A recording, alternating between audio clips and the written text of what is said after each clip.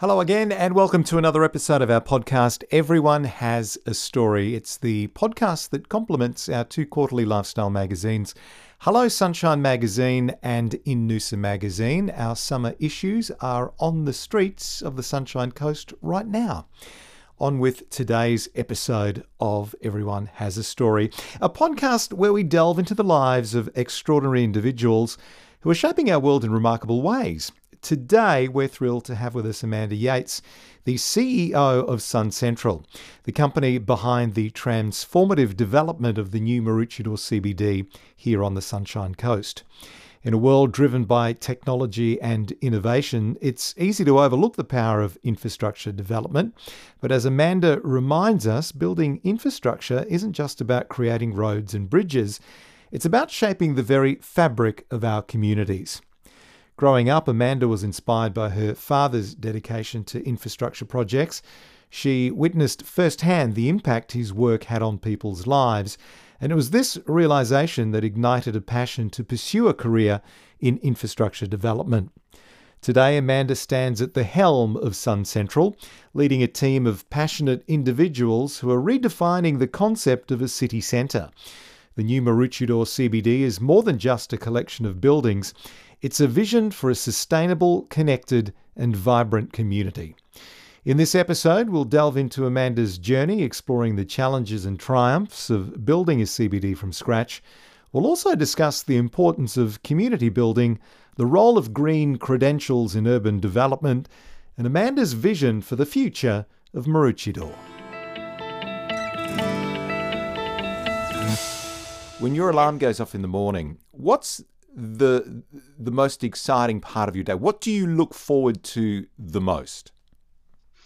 I think, we always start our day off with a walk to the beach. And I think the last sort of 16 to 18 months where I've been working here at Sun Central, to actually be able to do something that I really love professionally, and to also have the added bonus of being at home here on the Sunshine Coast, a place that I really love, and to be able to get up in the morning and just go for that walk to the beach. And I don't know, just the smell of the ocean, and just being able to spend a bit of time there to set the day and set my intentions for the day, I think is just an absolutely fantastic thing to be able to do. Once I get past that, I really love delivering infrastructure. I just love being able to be involved, particularly in the delivery of public infrastructure, and to be involved in a project like we are at the Maroochydore City Centre, and to be able to do that in my own backyard is really fantastic.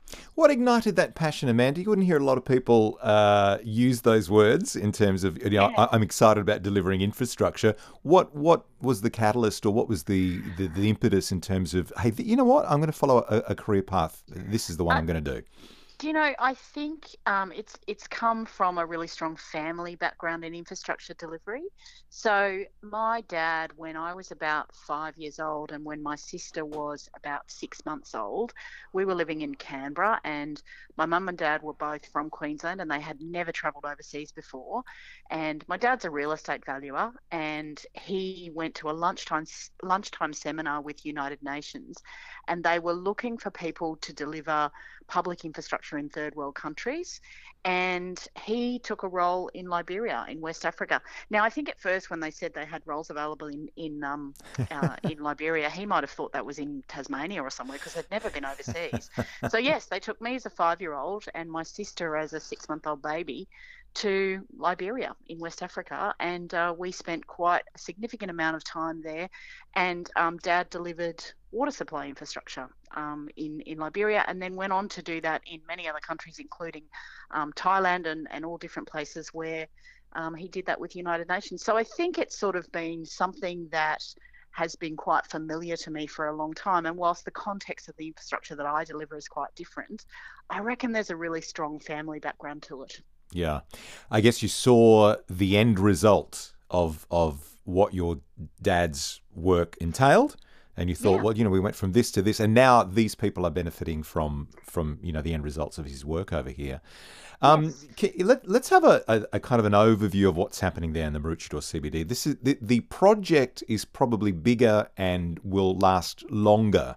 than what a lot of people, and even what I initially, I mean, I worked very close to there in the old ABC studios, and this was 10 years ago. But can you give us an overview of the timeline and the kind of the work that you're behind, Amanda, in terms of what you're in charge of over the next, because I believe it's like a 25-year project, right? Yeah, it is. It's a very, very long-term project. So look, back in the early 2000s, about 2004, Maroochydore as a suburb was identified as the city for the Sunshine Coast in the Southeast Queensland Regional Plan. So, back in those days, where I am working right now was a golf course, and I know many people would have known and been very familiar with the Horton Park Golf Course. And I think what we had there was we had Maroochydore really growing as the city centre for the Sunshine Coast, and then we had almost the hole in the donut there, in that we had this golf course right in the middle of the city. And the council back in 2015, or actually a little earlier than that, took a very brave decision to buy that golf course and to turn the 53-hectare Horton Park site into the CBD for the Sunshine Coast. So I have been working here for 18 months, and we've got a good 15 years to go to build out this project. And I think people who haven't been to the city for a long time will see that there have been a number of buildings that have developed over the last sort of 5 to 6 years. But yes, we've got many years to go before we fully complete the city. And how much larger will that new Maroochydore CBD area encompass? At this stage, we can see all the construction where the old Horton Park golf course used to be, but will the kind of the boundaries of the parameters of that area extend far beyond that, or is it contained to what we're seeing now, where the cranes are working, or is it larger than that, Amanda? It's probably larger than what people see, what's visible here in terms of the buildings that are here. So the total site is 53 hectares. And if you've been to the city recently, and you've been to one of the restaurants, or you've come to City Hall, or you've come to an event at the Met, then that area there that you'll be familiar with is about 25% of the total construction site. So it extends, the actual site boundary extends right down at the southern end to where Spotlight is. It's quite an enormous site. It's the largest greenfield CBD in the country. And I think it's one of those things that a person like me can't say too often in their career, that they get to be involved in the development of the largest greenfield CBD in the country. So it's really exciting. Can you elaborate on what that means? Greenfield is the word you're using? Yes, greenfield means that it's a completely non-established site. So we will be establishing it from the ground up. So when we say greenfield, there's nothing here, and we will establish it all. So far in the part of the site that people will be familiar with, we have built all of the utilities, we've built all of the roads, and then we form up all of the sites where building and development occurs, and then we start to build. And then as we move further south for the remaining 75%, we will have to do all of that civil infrastructure and build all that. So none of the infrastructure is there. We will go through and build all of that. So that's, all of the roads, the water supply, all of the services that are required to service a city. We will have to build all of those. I'm glad you elaborated on the term greenfield, because in layman's terms, the what I would hear when people would talk about it, and you just confirmed it, this is the first time a CBD is being built in Australia, like from scratch. Well, there have been CBDs that are built before, but this is the largest of those CBDs from scratch that are being built at the moment, yes. Yeah, where there's been an area and like predetermined, we will build a brand new CBD on this site. Can you talk to me about all the stakeholders that are involved in the project, because there's numerous, and Sun Central, a privately owned company, what is the backstory to Sun Central? So the land was purchased by the Sunshine Coast Council, and the council, as a local government governing body, really does not want to be in the business of being a developer. And so what they did was they established Sun Central. So Sun Central, it's effectively called a special purpose vehicle. So it was set up specifically to be initially the developer for the Maroochydore City Centre. So it is set up as a totally separate entity to council. So it's a proprietary limited company. We have the council is our single shareholder and also our majority funder, but we are at arm's length from the council. And a lot of people will say to me, well, how does that sort of give the independence as the developer? The real strength of the way Sun Central is set up is we have an independent commercial board, and the council doesn't make decisions for the Maroochydore City Centre without the advice of that independent board. Right. So for many, many years, Sun Central was the developer here at the city centre, so since about 2015. And then and part of the reason for doing that was, and you can see that council has done this for a number of its developments. Initially, when there was thought about getting a development partner in, there's a lot of risk associated with a greenfield project, and so council decided that it would become, it would have Sun Central be the developer for that period of time to de-risk it Right. and get to the point where we could have, an independent player come in. So for the first 5 or so years, Sun Central did all of the civil infrastructure to set up all of the blocks so that they were ready for development. And then we had individual development partners come in. So each of the individual lots was sold separately to different developers, and that's how the majority of the buildings that you see here have all come up in that way. And then in 2020, an agreement was a significant expression of interest went out to the market, and we had Walker Corporation, who are our development partner, came on board. So we've slightly changed recently in that Walker are now the developer for the remainder of the site here, and Sun Central's role is now as the development manager. So we still have that role as independent of council to make sure that the development management is happening in an appropriate way. Now, you mentioned that there's still a fair bit more, 75% more development to happen in that Yeah. area. I imagine you've got an insight into some more, a stack of more exciting projects and buildings and construction that's going to be happening at that area. For me, at the moment, the focal point of only that very small is the new City Hall, which looks impressive from an architectural and design point of view, and the way it kind of dominates that area. Can you give us an insight into any other exciting, what's the word I'm looking for, iconic developments that might be planned in the next 5 to 10 years that will kind of also share that space with that impressive City Hall? Yes, so construction has commenced on 2 new buildings. The first of those is a private hospital. So we will have a private orthopaedic hospital here in the city centre, and that will also have a collaboration with the University of the Sunshine Coast. So there will be clinical trials and research as well as, that being a teaching hospital. So we're quite excited about that.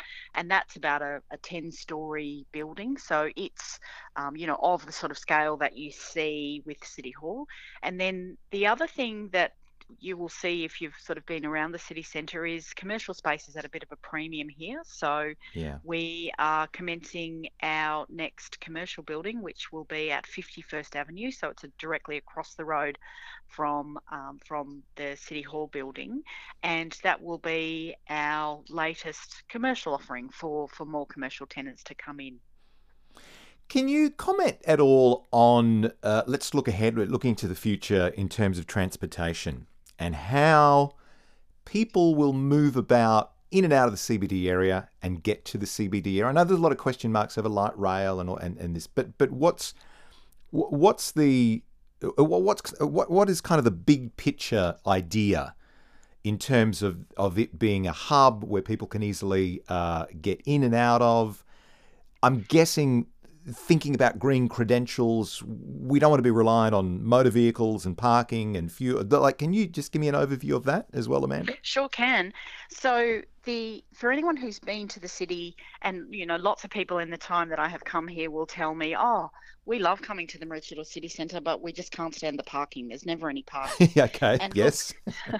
and so that has featured very, very highly in a lot of the discussions that I have had. Okay. And I think what we like to tell people is that the way the Maroochydore City Centre is designed, it's designed as a transit-oriented development. Now, what that means is you will see when you come here that the roads are narrower than what you might be used to around the rest of the Sunshine Coast and, other parts of various cities. So the roads are deliberately narrower, and we have deliberately prioritised pedestrians and cyclists and people using active transport over cars.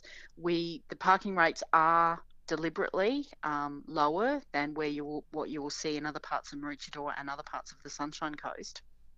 And so what we're really trying to do is to say to people, it's not that we don't want cars in the city centre, it's that we want people to be able to have other options as a real choice in terms of coming to the city and also moving around the city. So what we want is for the people's private cars not to be the first choice for the mode of transport. It's kind Now, of a nudge, isn't it? You're not no, totally. dictating, but Yeah. it's a No. nudge. This is where we would like to Yes. go in terms. Yes. Yeah, right. Now, the difficulty, of course, with that is that we really need, active transport is available to people, and people are cycling here, and there are a lot of people who are walking around. We really need a very, very good integrated public transport system, though, to realise the full potential of this transit-oriented development. And so, obviously, we're advocating very, very strongly for a system of public transport that can connect people to and from their homes to their places of work, their places of employment, their places of education, to healthcare, to hospitals, to all of the places that people really need to be connected to. And we're also really very keen to make sure that the residents who are living here can have a level of self-containment. So that is, they may live here, they might also work in the city and are able to walk to work, but also that there are restaurants and other forms of entertainment, so that there's a lot for people to do here. And, hopefully the people in the immediate vicinity of the city will be able to commute by other means other than cars. And we Yeah. also want to make sure that, people right across the Sunshine Coast really feel that sense that this is the city for the Sunshine Coast, not just the city for Maroochydore. It's exciting. Look, it's really a tale of two cities on the Sunshine Coast. I've heard and read a fair bit about town planners who love talking about high density living because it nudges people to all the things that you talked about. If we live, we tend to get in a high density area, we tend to get rid of our cars, we walk more, we frequent the retailers at the commercial spaces below where we live. So would I be accurate in saying that residents down the southern part of the Sunshine Coast are more open and acceptable of this idea of high density living, where we see a future where we do away with our cars, we ride more, we walk more, as opposed to kind of our northern residents who would probably hear the words high density living and really have an adverse reaction to. Yeah. Do you know what I mean? Like I think Yeah, that do. there's these great benefits when people, town planners, talk about high density living and being able to get around, but not all Sunshine Coasters really embrace that idea, do they? No, and I think, look, a lot of people that I've spoken to have said, this is our Sunshine Coast, and high density living doesn't feature in the Sunshine Coast that we know. I think the thing we have to really reconcile as a region is that growth is happening. Yeah. Now, and there isn't, we have to cater for that growth. And I think if we cater for that growth in a planned way, so if we have densification, but we do it in the places that we're happy to accept that. So if we plan for, higher density living here in the Maroochydore City Centre, then what that potentially does, it allows us to preserve other parts of our community that don't want that sort of high density living. So I think, lots of people have said we don't want to be like the Gold Coast. And then when I say, well, what does that mean? Explain to me what you don't like about the Gold Coast. Mm-hmm.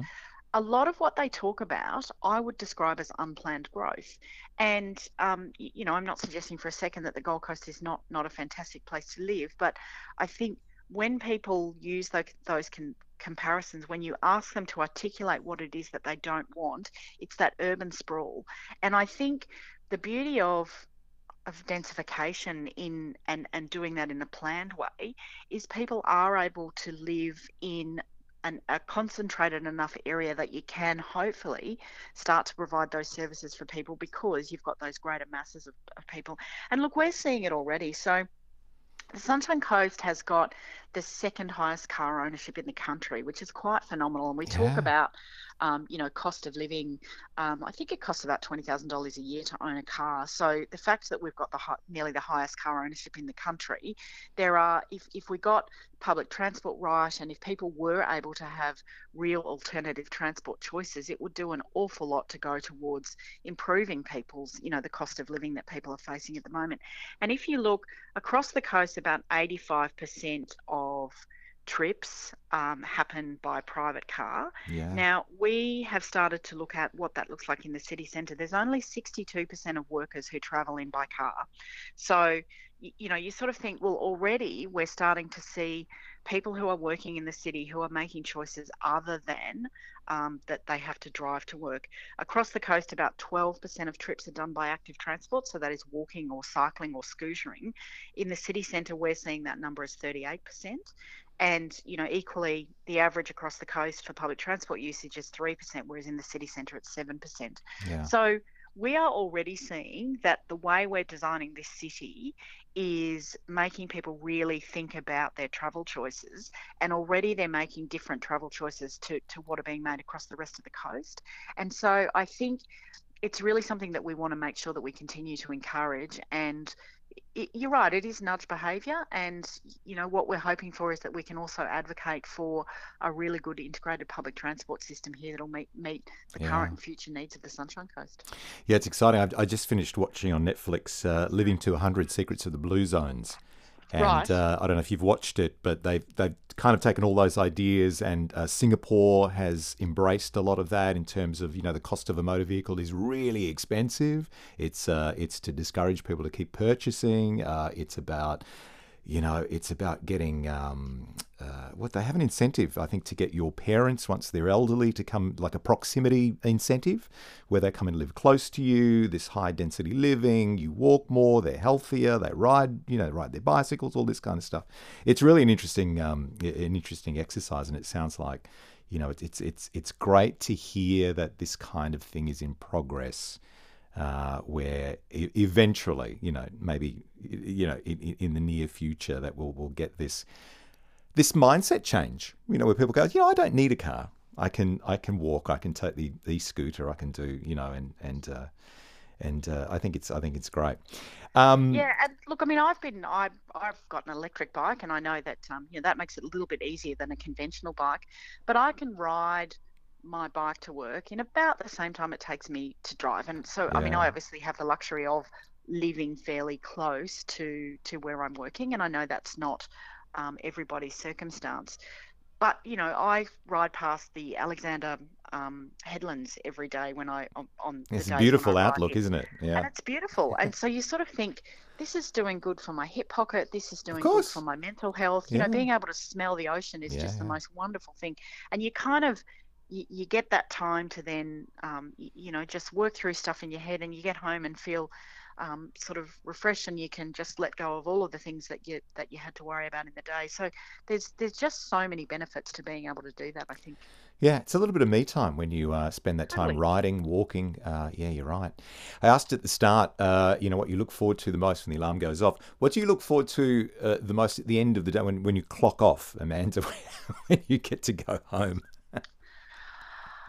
Look, I am in my 50s, and I know how important it is for women of my age group to do weight bearing exercise. The thing that I don't look forward to, but I know that I have to do, Yeah, is I have to go to the gym. And so I try and do that, a few times a week, just to make sure that I am doing the right thing to maintain my own health, so that I can, it takes a lot of energy really to be a leader in this sort of development that we're doing here. And it's quite easy to get discouraged sometimes, and I have to just have the right energy levels and make sure that I look after myself. So that is something that I do. But look, I mean, at the end of the day, I quite like the fact that the work that we are doing here is going to hopefully secure a planned future that my children will be able to enjoy, and they'll be able to have real options for high growth, high quality industries where really good, well paying jobs are available to people, and you know that there are that really we've got a future that is really bright and really exciting, and I quite like being involved in a catalyst project to that sort of future. Sun Central CEO Amanda Yeates. And if there's something in the episode that you just heard, something that's relatable to others, maybe a friend of yours, a family member, please feel free to share the episode about on your social media or text the link to whoever you might think might be interested in having a listen. Until next time, take care.